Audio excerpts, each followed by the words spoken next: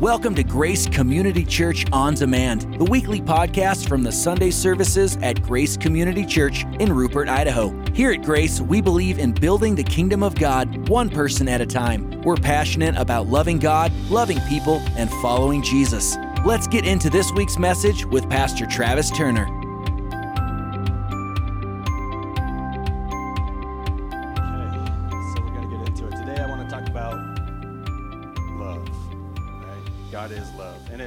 It's February, so it's fitting, right?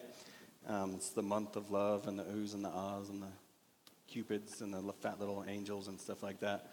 That's not what we're talking about. But we're going to look at the book of 1 John chapter 4. And so if you have your Bibles, go ahead and turn there. This was a letter written by the Apostle John. He was the last living apostle, right? All the other disciples, Jesus' disciples, who were all later called apostles, have all died. And pretty much every single one of them, well, in fact, every one of them was martyred for their faith. They loved Jesus. They followed Jesus. They talked about Jesus, and they've all been killed for it. And John is the only one left. Actually, they attempted to kill John too. It's unconfirmed, but they say that they tried to boil John alive in a pot of oil. So they even tried to kill John. And so John speaks with this apostolic authority that he has. He's up there in age at this point, and you'll see that he's very firm on his stance.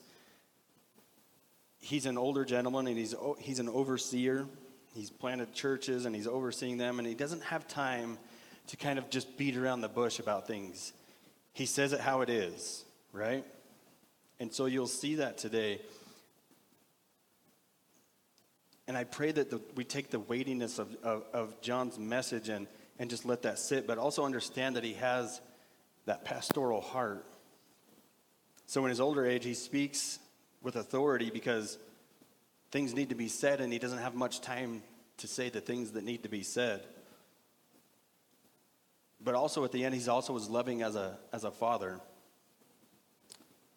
And he's really speaking so firmly because he cares so much. He wants people to just follow after Jesus, and he wants to point people back to correct understanding, correct actions, and follow after Jesus. Because how many of us know there's a lot of different things that pull us in a lot of different directions every single day? I just said I have 6 kids. They're pulling me in 6 different directions every single day. Work is pulling me in a direction. And then you put a phone in there, right? And you have Facebook and all that stuff, and it's pulling you in so many different directions. And John is trying to point us back, right? And John is very adamant about making sure that he is clear on what he says. John speaks a little bit differently than some of the other guys, like Paul. Paul is very linear, okay? Paul wants to take you from here to there, right? Paul speaks a very A, B, C, and we're going to get you to Z. That's just how Paul speaks. John, he's more circular in talking. John's more like, we're going to talk about this, and then we're going to talk about this, and then we're going to talk about that, but what about this? And then, oh, hey, what about this? It's more like you're sitting around having a conversation with John, right? Like, you could just imagine having some of these conversations over like a cup of coffee or something like that, right? So this morning I want to talk about the topic of love. So if you're taking notes, write this down. This is the title of my message this morning, that God is love. And if you're there in your Bibles, in 1 John chapter 4, we'll start at verse 7. And what I'd actually like to do this morning is I'd like to read this whole chunk of passage. We're going to read verse 7 through 21, and then we'll dissect it. We'll unpack these verses for the rest of the time, and then so I'm just believing God for big impact, and there's something amazing that happens. It's already happened. I could feel it in the service this morning when it was talking about dry bones rattling, right? I feel like God is calling us to wake up. You're dry. Let's get the dust off of this dry bones that you are right now, and let's get back to life. And I feel like that's what he's saying to me this morning. Brandon, you've been put on a shelf, and you feel like you've been put on a shelf, right? And you haven't been used, even though I have been used. It's just how I'm feeling, right?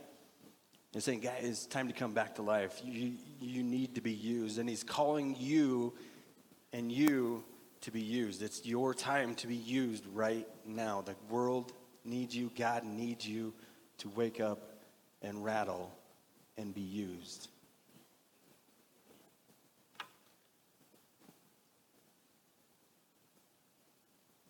But like I said, there's something about being in the presence of God, and when we open the Word of God and when we worship, God just tends to do things among us and among His people. So I've got huge expectations for His plans today. Hopefully you're there, and we'll go ahead and start reading, and then we'll read this chunk of passage, and then we'll pray.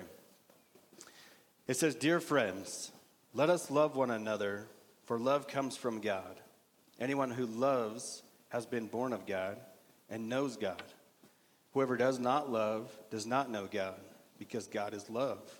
This is how God showed His love among us. He sent His one and only Son into the world that we might live through Him. This is love. Not that we loved, but that God loved us, and He sent His Son as an atoning sacrifice for our sins. Dear friends, since God so loved us, we also ought to love one another. No one has ever seen God, but if we love one another, God lives in us, and His love is made complete in us. This is how we know that we live in Him and He in us. He has given us His Spirit, and we have seen and testified that the Father has sent His Son to be the Savior of the world. If anyone acknowledges Jesus as the Son of God, God lives in them, and they in God." See the circular thing that I'm talking about. And so now we rely on the love of God. God has made complete among us so that we will have confidence on the day of judgment in this world. We are like Jesus. There is no fear in love, but perfect love drives out fear, because fear has to do with punishment. The one who fears is not made perfect, and love. We love because God first loved us. Whoever claims to love God yet hates a brother or a sister is a liar. For whoever does not love their brother and sister who they have seen cannot love God whom they have not seen. And He has given us this command: anyone who loves God must also love their brothers and sisters. Let's pray. God, we thank You for this opportunity to be here today. God, I just pray that You would move in obvious and amazing ways today. God, I pray that You would work on the deep places in our lives. Maybe places that we don't expose to others, or maybe don't even want to look at ourselves. But God, that You know everything about us and You love us. God, I pray that we would understand that more, and that we would trust that more fully. And God, I pray that it would not be something that we just store up, but it's something that we share. God, that we would just not just understand You as the source and definition and example of love, God, but that our love would point people back to You. In Jesus' name. So that was a large chunk of scripture, right? And thank you guys for bearing with me. It's not always easy to read a big chunk of scripture to a group, and hopefully you followed along and didn't space out. Like I said, what I'd like to do is now we just take our time and let's just unpack these verses into smaller bites, and we'll do a couple verses here, a couple verses there, and maybe 2 or 3 at a time. But number one, if you're taking notes, is it's His to give. His to give.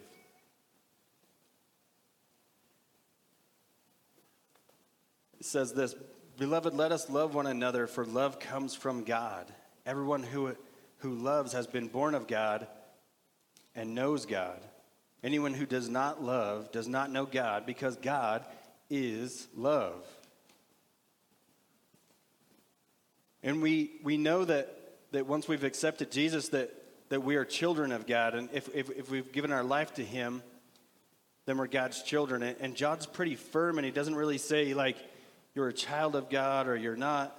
Earlier in his book, he says you are a child of God or you're a child of the devil. Ooh, thanks a lot, John. He just draws this line. He makes this line, and he doesn't give us this gray space that we love to live in as Christians, right? We kind of like to compare ourselves against each other or to this or to that, compared to what we've done.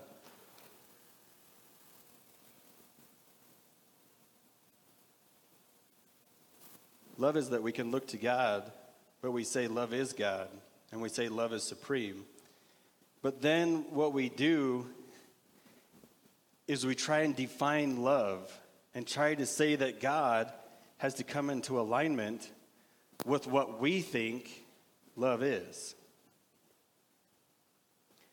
So then people say, well, how could a loving God, right? But they know God is loving. And to see what love is, you have to look to God.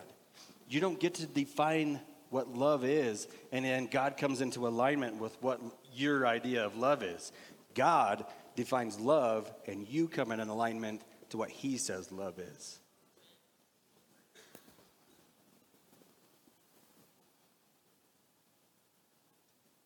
Love is not God. God is love. He defines love. Love doesn't define him. Okay. So it's an attribute, it's a characteristic of who God is. He is the source, the definition, the example of what love is. Love doesn't fully define him, he defines it. And it's good for us to know that, because regularly that's a statement that people use when there's something completely against God's word. People say, well, yeah, but isn't God loving, and isn't it all about love? Yeah, it is. Your whole Bible, there's different languages throughout the world. If you want to order a cheeseburger, you do it in American. If you want to order some French toast, maybe you could do it in French or something like that. Or Chinese, you can do it in Chinese. When you read the Bible is written in a language called love. It's love-ese.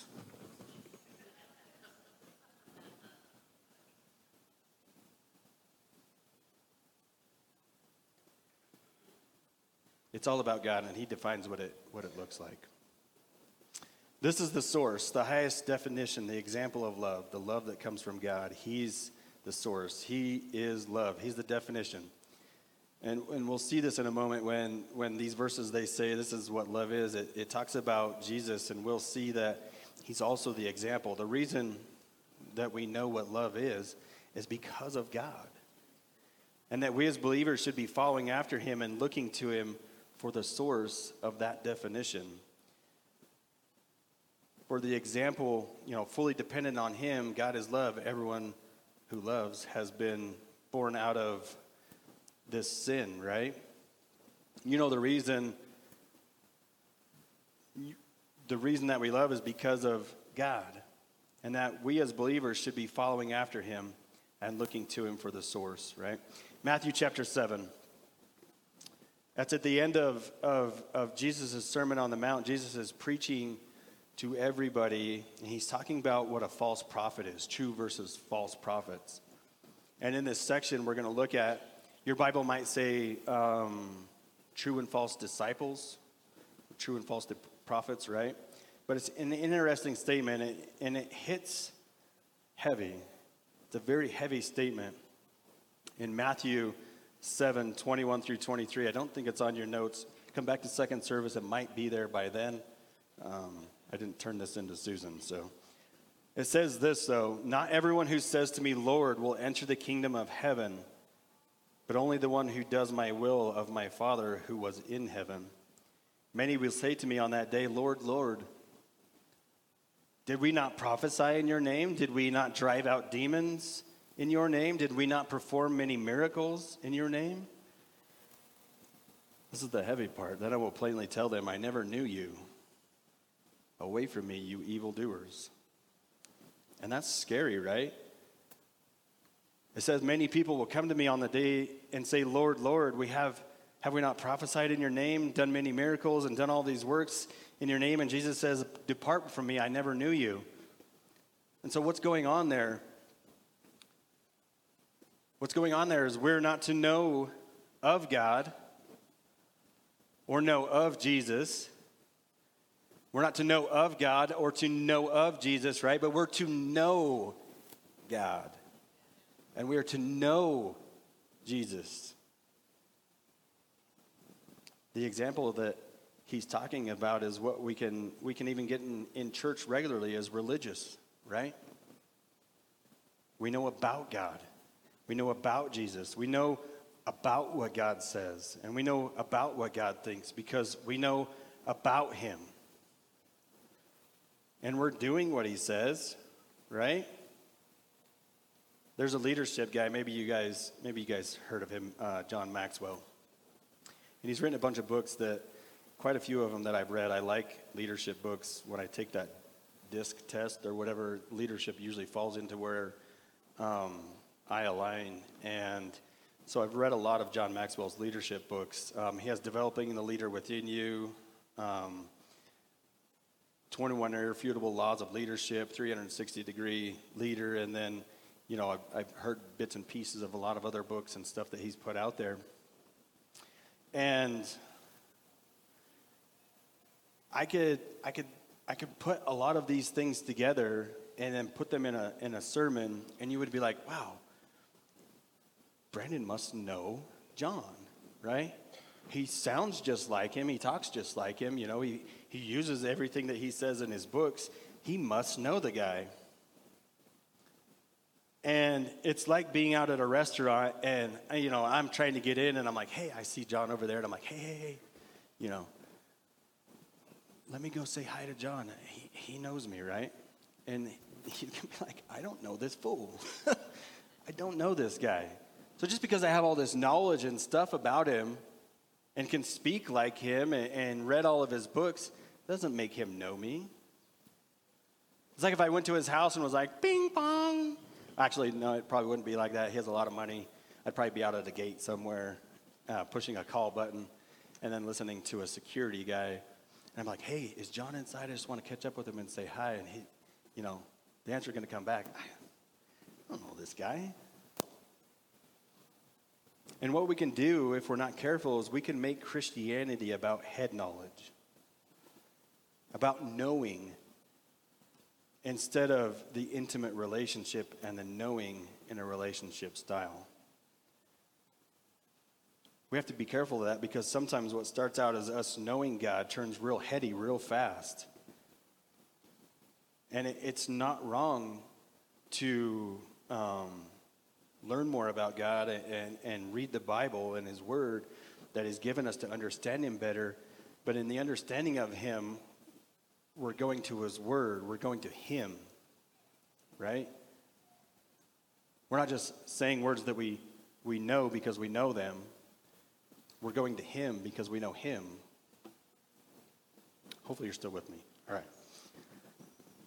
Away from me, you evildoers, he says. I never knew you. Away from me. Why are they evildoers? It's interesting because it seems like they're doing the right things, right? They're driving out demons. They're raising people from the dead. They're doing a lot of miracles in his name. And here's where the evildoer part comes in. They're giving Jesus this laundry list of things that they have done. This is my list, God. I checked off this box, and I checked off this box, and I checked off this box.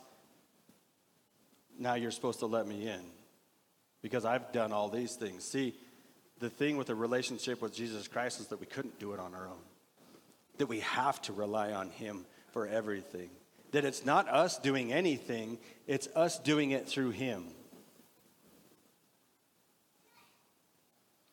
We bring God down to God who is a very high view. We bring God down to a very low view. And we bring our low view up to this level that it shouldn't be at, right? God is calling us up to his level. because it's the work that he's done. And me relying on that and not the laundry list of things that I've come to Jesus with. Look at me. Look what I've done. It says, in the beginning, dear friends, let us love one another, for love comes from God. Love is to be shared and not just stored. We'll get into that in a minute, but in verse 9 and 10, for you note takers out there, write down, this is love. This is number 2. This is love. This is how God showed his love among us. It makes it very clear that this is how God showed his love among us. He sent his one and only Son into the world that we might live through him. That we would receive life through him. And that we would live this life through him. Sometimes we try that and there's no separation of the two. We're made alive in Christ. And we're made alive to live. We're made alive to live through Christ. And that it would transform the way that we do our everyday. We might live through him, and this is love. Here it goes. Not that we loved God, but that he loved us and sent his Son as an atoning sacrifice for our sins. You're the word, the atoning sacrifice. There's a word that I usually mess up, and it's called propitiation. Propitiation. I even wrote it here phonetically. Propitiation. Maybe that's right. I had to write it down like that, or I probably wouldn't have got it. We're going to talk about it here in just a moment, but this is love, that not that we loved but God, but that he loved us and sent his Son. God wasn't prompted to send Jesus because of our great love for him. But it was because of his great love for us. God didn't come into the world because he was like, oh man, all of these Grace Church people, they're so awesome and they're so godly and stuff that they need me. He's seen us and he loved us so much that we needed him, that he sent himself to us, right?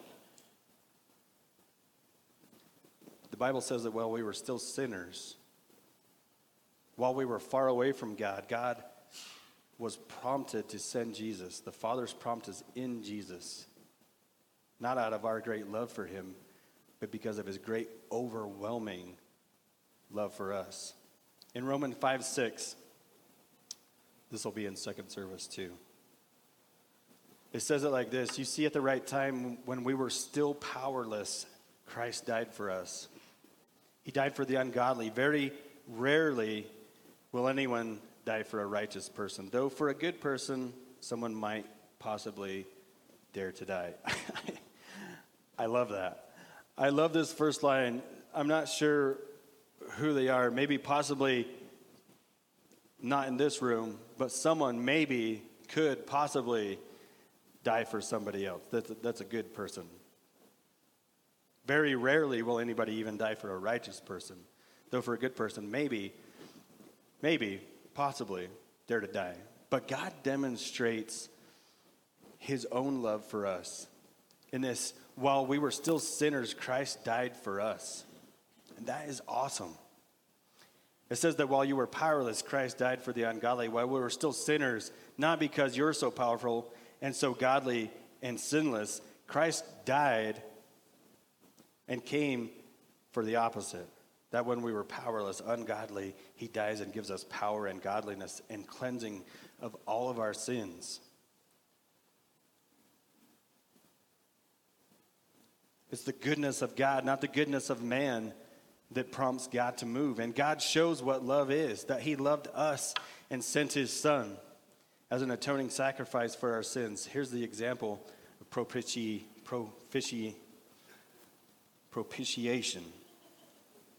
for our sins.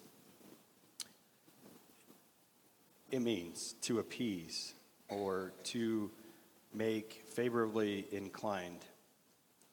So it's kind of two different things here, that in Christ the wrath to our sin was appeased and was dealt with and were made favorable with God. Okay. That's a good spot to say amen.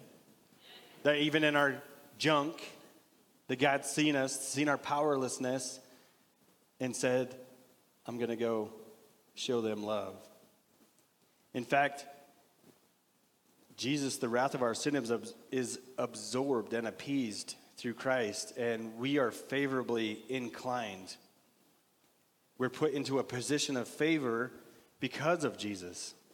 That both of those simultaneously happen through Christ. And in the world, we don't even know how to do it. Right? Tell me about it. Okay, I'll tell you about it.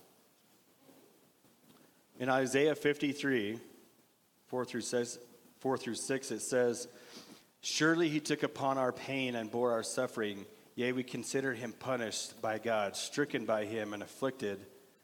But he was pierced for our transgressions. He was crushed for our iniquities. Listen to this part. The punishment that brought us peace was on him.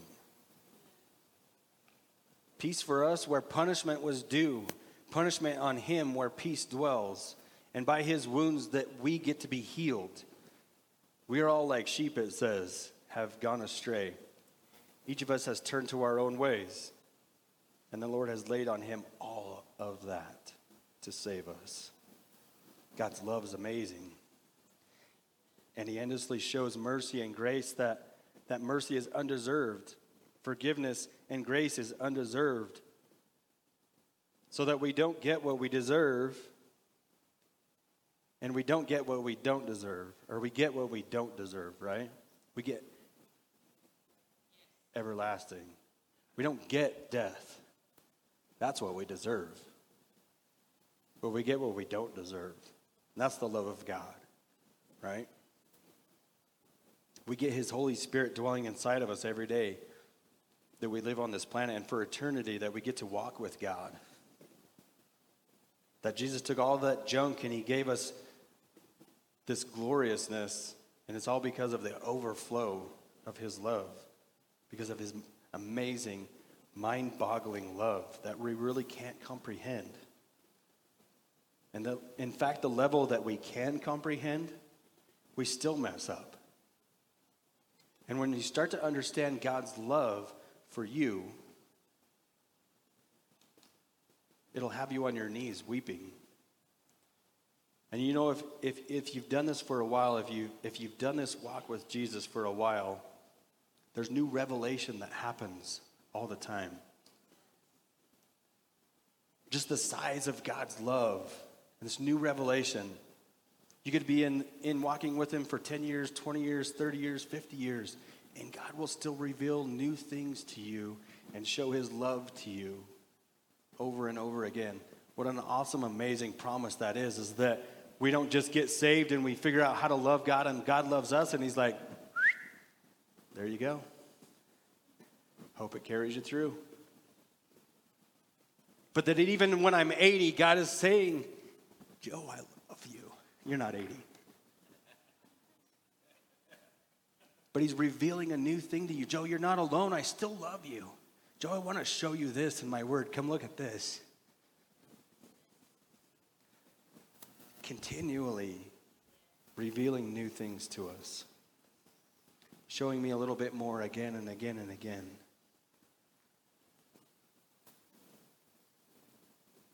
And we can get excited, that we're weeping like a little baby. I don't like to cry, but God's love will make me cry in a heartbeat. When I think about how good he's been to me, and I didn't deserve it.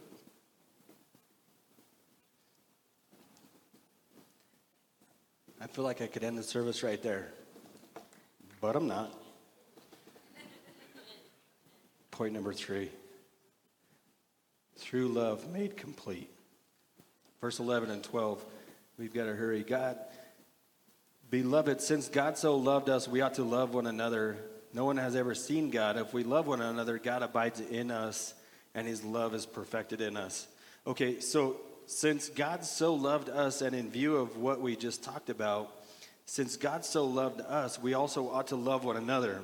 No one has ever seen God, but if we love one another, God lives in us, and his love is made complete in us now. So obviously, we've just seen a new revelation of God. God is the full deity of God in Christ Jesus. The Word became flesh and then dwelt among us. And what he's talking about has seen the Father, the fullness. That the Bible tells us that God is the Spirit. We know we don't see like that. And so what we understand is we don't see. Okay. We don't look around and just see God, but we definitely see, we experience, right? And we can see God's love through his people, or at least we should.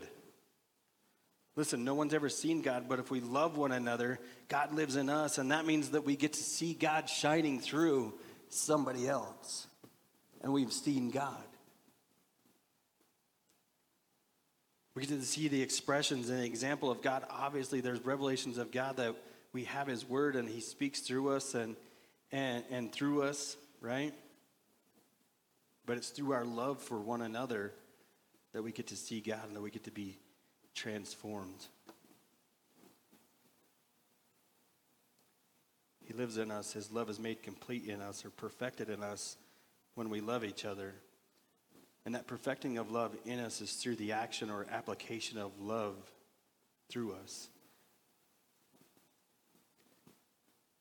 I was going to use this glass of water, and maybe I will, but God loved us so much, right? He sees that we're empty, and he loves us so much that he comes and he fills us up with his love.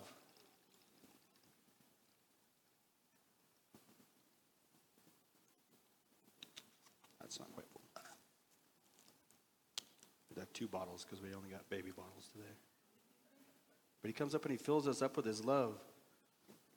But he doesn't expect us to leave it right there, right? God just doesn't come to fill us up with his love just to have love, right?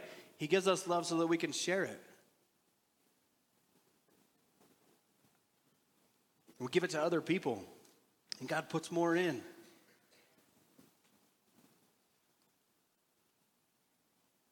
I better drink some more of that.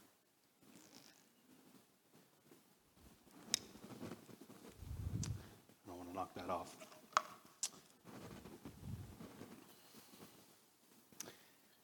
Ephesians 5, 1-2 says this: follow God's example, therefore, as dearly loved children, in the walk in the way of love, just as Christ loved us and gave himself up for us as a fragrant offering and sacrifice to God. God's example of love is much beyond what our normal understanding of love is. In fact, I would even go out on a limb and to say oftentimes that we're doing things lovingly because we love ourselves. And we're looking for a return on our actions, right? You find this in marriage a lot. Husbands, you know.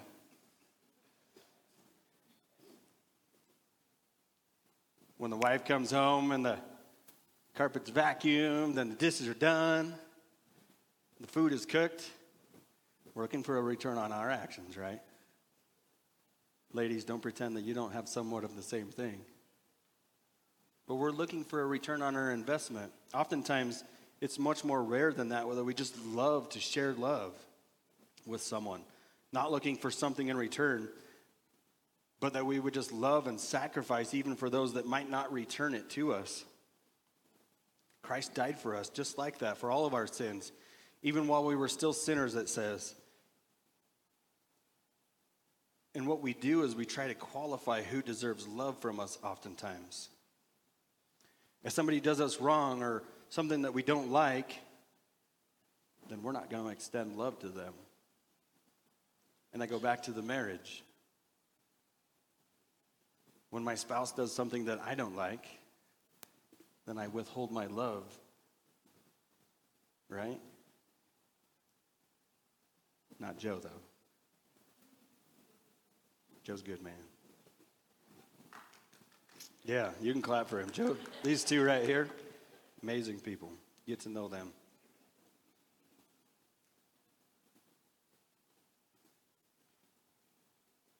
But we try to hold back our love. We categorize it that they don't deserve our love. And oftentimes we don't deserve God's love either, but he still loves us, right?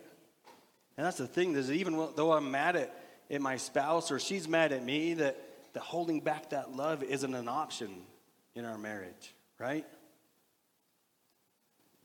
She'll tell me sometimes, I love you. There's no question I love you. I don't like you all the time.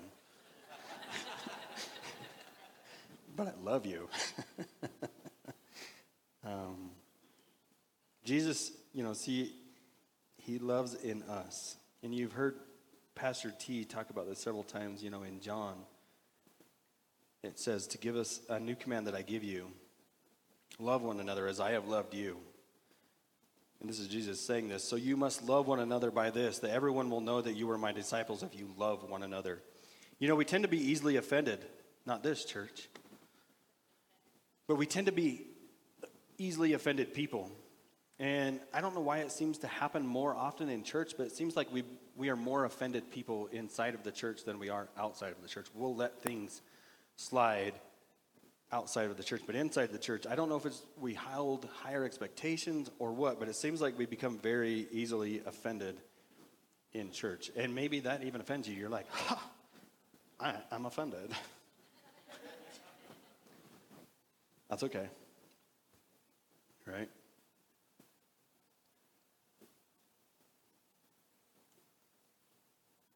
We've got to glorify God.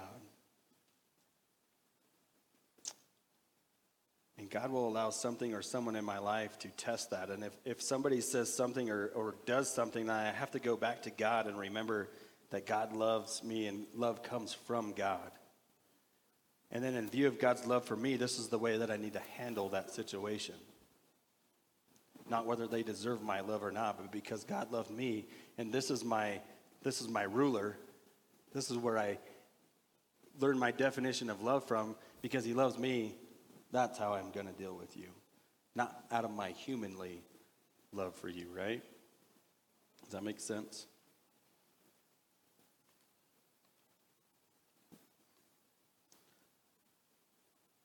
Number 4. We rely on God's love. Verse 13 through 16, and this is how we know that we live in him and that he in us and he has given us his spirit. This is amazing. And we have seen and testified John specifically as the last living apostle walked with Jesus through his whole entire earthly ministry for those 3 years. He's with him in all that time and has seen and testified that the Father has sent his Son to be the Savior of the world.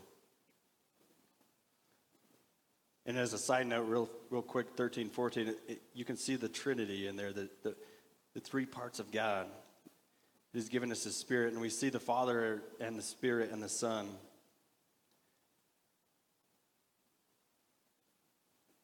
God loves God. God loves God. God was in perfect relationship with himself and in a loving relationship as the triune God, as the Father, Son, and the Holy Spirit. He's in a perfect relationship with himself. And he wasn't lonely, and out of loneliness created man, right? That wasn't it. He didn't want somebody to hang out with. But it's out of the overflow love of God that he has for himself, that God first and foremost loved himself and then loved us, his people that he created in his image, to experience his love and to give him glory. We kind of thought about it this way. God loves God. God loves people. People are called to love God, and people are called to love people. What really God is doing is transforming us into looking like him, because he loves himself and he loves people. He wants us to look like him. He wants us to experience that love that he has for himself. Okay, so we've seen and testified that the Father has sent his Son to be the Savior of the world. If anyone acknowledges that Jesus is the Son of God, God lives in them and them in God. And so we know that and listen. And so we know that and rely on the love of God that he has for us. God is love. Whoever lives in love lives in God and God in them. I love this. And so we know that we rely on God for love. God has given us his love for his reliance, and he's not the same as we have the love for him or that we have for others, right? God has everything for us, for our reliance is on the love that God has for us. So we're created to love, okay? Because of love, to live inside of love, whoever lives in God lives in love. You've heard John 3:16, of course, right? All of us. We can recite it without even opening up our Bibles. God so loved the world that he gave his one and only Son, that whoever believes in him shall not perish but have eternal life. What does that mean? It means that whoever believes in God is not reliant on anything that you can do, okay?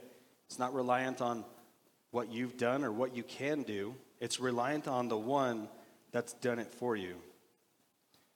That's why any of us, it's not scaling. It's not like I said earlier, it's not all of these laundry list of things that we've done to make God love us. He loved us so much that he came to us in spite of the junk. For God did not send his Son into the world to condemn the world, but to save the world through him. Whoever believes in him is not condemned, but whoever does not believe stands condemned already, because they have not believed in the name of God's one and only Son.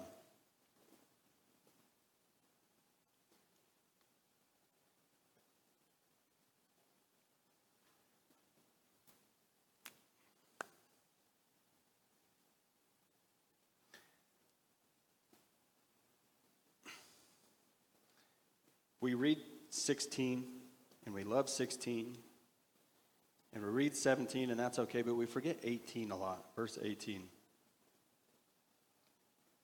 It sounds great to say he came not to save and not to condemn. Well, he didn't have to come to condemn. We were already condemned.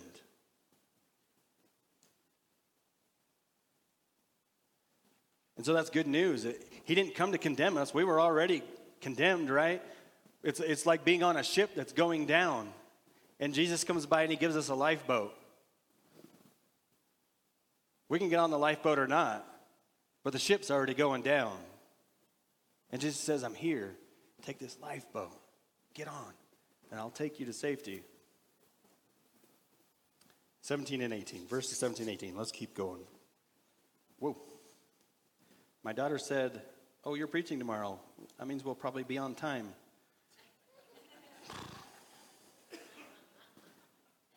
Little did you know, Kenna. Let me say this, and I'll make it make sense here in a minute. Like Jesus or like Jesus? Say that in your head. Like Jesus or like Jesus? It's really easy to like Jesus and not be interested in being like Jesus. I think if, like today, like the world we live in the social media world, that we're so driven by likes. I read it in an article, and they may have changed this since the article came out, but you guys remember selfie sticks? And they had these big wand things, and everybody was walking around talking about them like this. Well, they outlawed those in a few different places. Disneyland, the Roman Colosseum. I think a few people fell off the edge. Russia, and this one that makes the most sense to me, that Russia decided that selfie sticks don't fly in Mother Russia. Because I guess somebody had died trying to get a selfie with a moving train, and this person went on to see Jesus, hopefully, trying to get that perfect picture. But it's kind of that generation where we want to be liked. We want people to like what we're doing, and we want people to like who we are, right? We're in an adoration generation that's fighting for likes, that wants likes, that chooses what we like. And Jesus, just as our kind of a far understanding of like the person works of Jesus, it's kind of easy to scroll through and just like on the scroll by. Yeah, I like that. I like that. I like that. It's good. I like that. But we don't want to become like Jesus. It goes back to Matthew 7 that we read earlier, that it's about knowing him and being made in Christ-like image. In fact, the word Christian came out of the worldly system, right? They were looking at the disciples and they were saying, these guys talk like Christ. They look like Christ. They behave like Christ. Let's call them Christians. Because what does that word mean? Christ-like. That's why we're calling ourselves Christians today. If you're a Christian, we're trying to be Christ-like. That's the definition of it. In 1 John 4:17 through 18 is this. This is how love is made complete among us, so that we will have confidence on the day of judgment. There really is a day of judgment coming.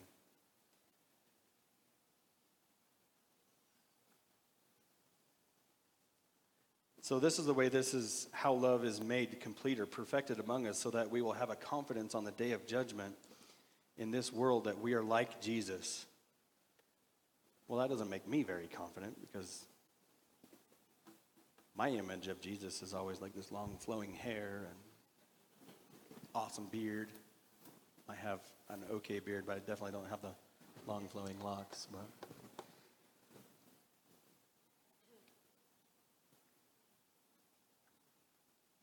And I don't mean it because, we walk on water, we tell waves to stop, and they stop, and we bring people back from the dead, and all that is awesome. I would love to be able to do that. And we pray for all of those things. We want to do all of those things, right? And we pray that God will work in these amazing ways through his people. And we always pray for healing and restoration and provision, and that's miraculous. But what I'm saying is that you know what Christ did while he was here. He was completely in loving obedience with the Father's will, completely in loving obedience, and to look like Christ in this world. We are to like Jesus, that there's some sort of level of like. I need to check this off. I need to check this off. I need to check this off. I have to at least turn this one loaf of bread into enough to feed like 30 people, right? I don't know how to turn enough bread in to feed 2 people. There's a lot of this, some sort of checklist. There's no water into wine thing. You don't have to pull off any of that, but that we look like Jesus by being in a relationship with him. That God lives in us and we in him, and this love lives in us, that we could walk out the Father's will, and that we would be loving, and that we would show examples of a love that looks like as Christ did on this earth.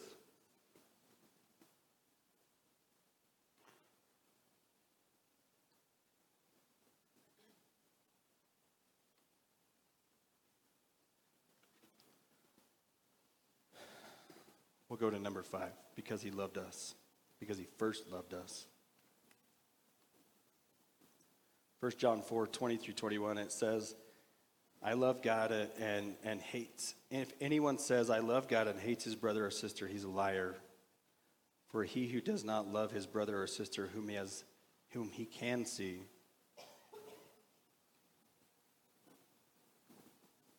That's a word jumble. Let me back up there. If anyone says, I love God and hates his brother or sister, he is a liar. For he who does not love his brother or sister whom he has seen cannot love God whom he hasn't seen. And this commandment we have from him, whoever loves God must also love his brother and sister. There's no separation of that. If we love God, we love God's people. And that's what we want to look like, Grace Church. We want people to know that we are Christ-like. That when people say of Grace Church that we love God and we love God's people, right? That's our mission. That's why we do what we do, because we love God and we love people.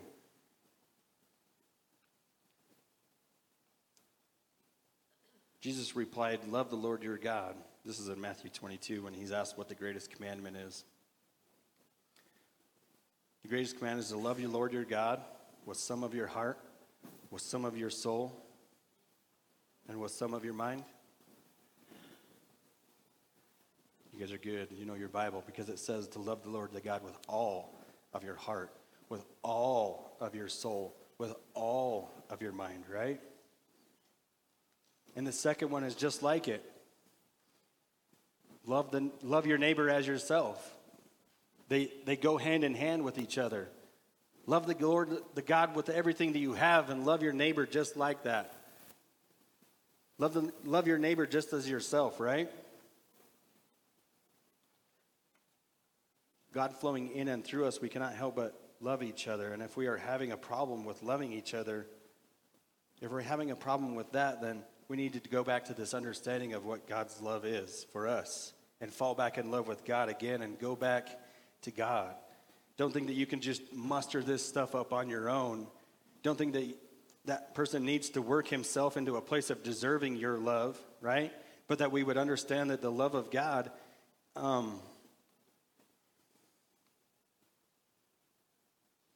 has for us is that we're undeserving, that we've been forgiven, even though we didn't deserve it in the first place.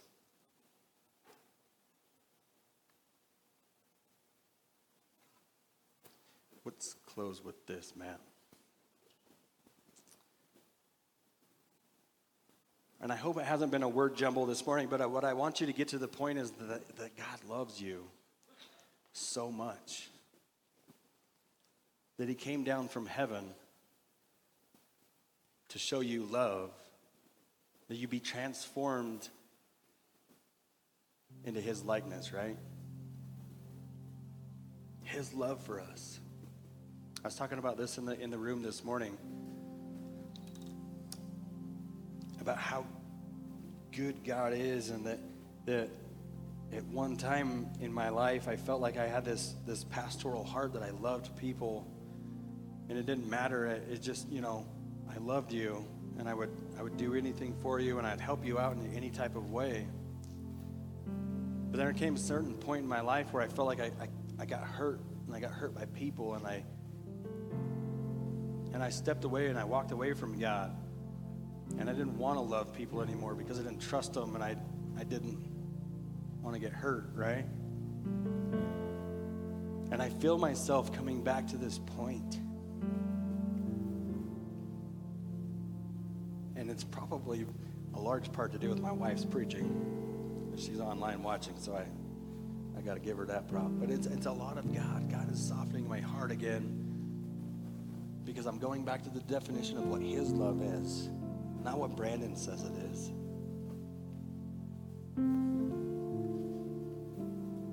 What I asked the worship team to do, and then what I want you guys to do with me, I just want to sing one little line of this song. It's "Oh, How He Loves Us." And it sounds interesting. We say it like, oh, that's just a filler word, that oh. Paul says oh to start off what is known as the doxology. And he says, oh. There's an expression, there's emotion behind this hook. And that we would just understand that even though how he loves us, oh, how he loves us. It's just absorbing and understanding the love that God has for us. So if you'll stand with your feet to me,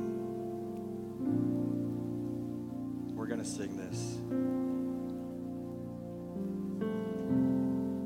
Just think about that. Think about how God has loved you so in your junk, in your mess, when you didn't deserve it. Still loved. When you were like me and you said, God, I don't care what you say. I want to do it my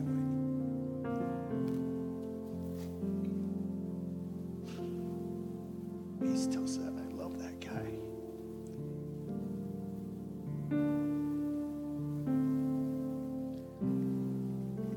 Let's sing.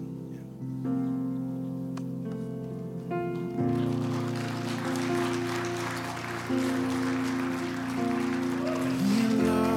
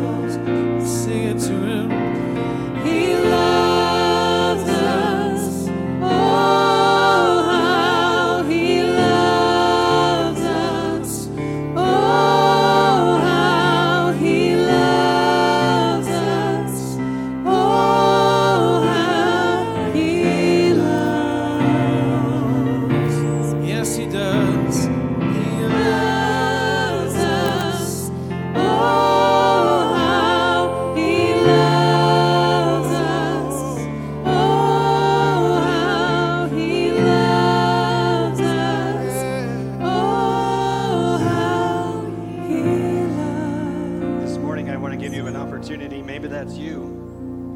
Maybe you're saying, I don't deserve God's love, but I want it. I don't yet know about this God that you're talking about this morning, Brandon. But I'm longing for that kind of relationship, for that kind of love, because I've never experienced anything that before in my life. And so I want to give you the opportunity. In John 3:16, it says, "For God so loved the world that he gave his only son for us."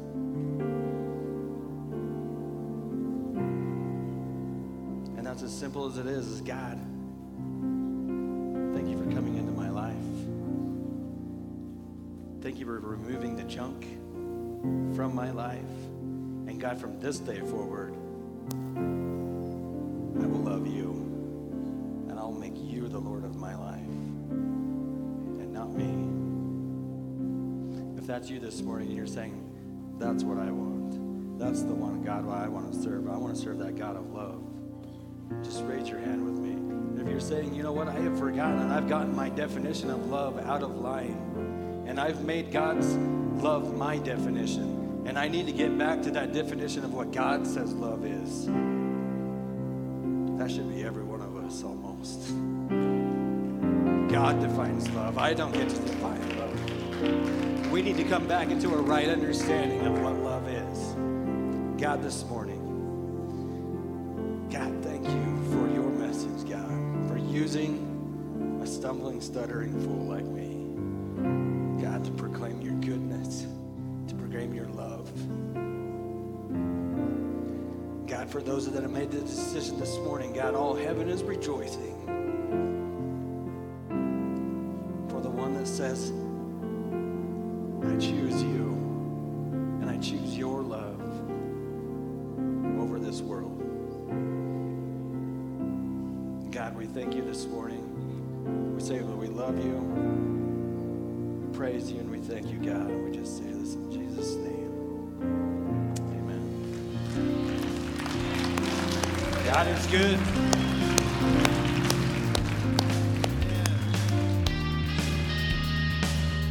That's it for today's teaching. Hey, here's an idea. Share today's message with a friend or family member. If you're listening from outside our fellowship, we'd love to meet you. Visit graceid.org and hit the contact form to get in touch. We'd also love for you to join us. You can even check us out on Facebook Live by searching Facebook for Grace Church Rupert ID. Learn more and plug in at graceid.org. Thanks for listening to this week's message from Grace Community Church.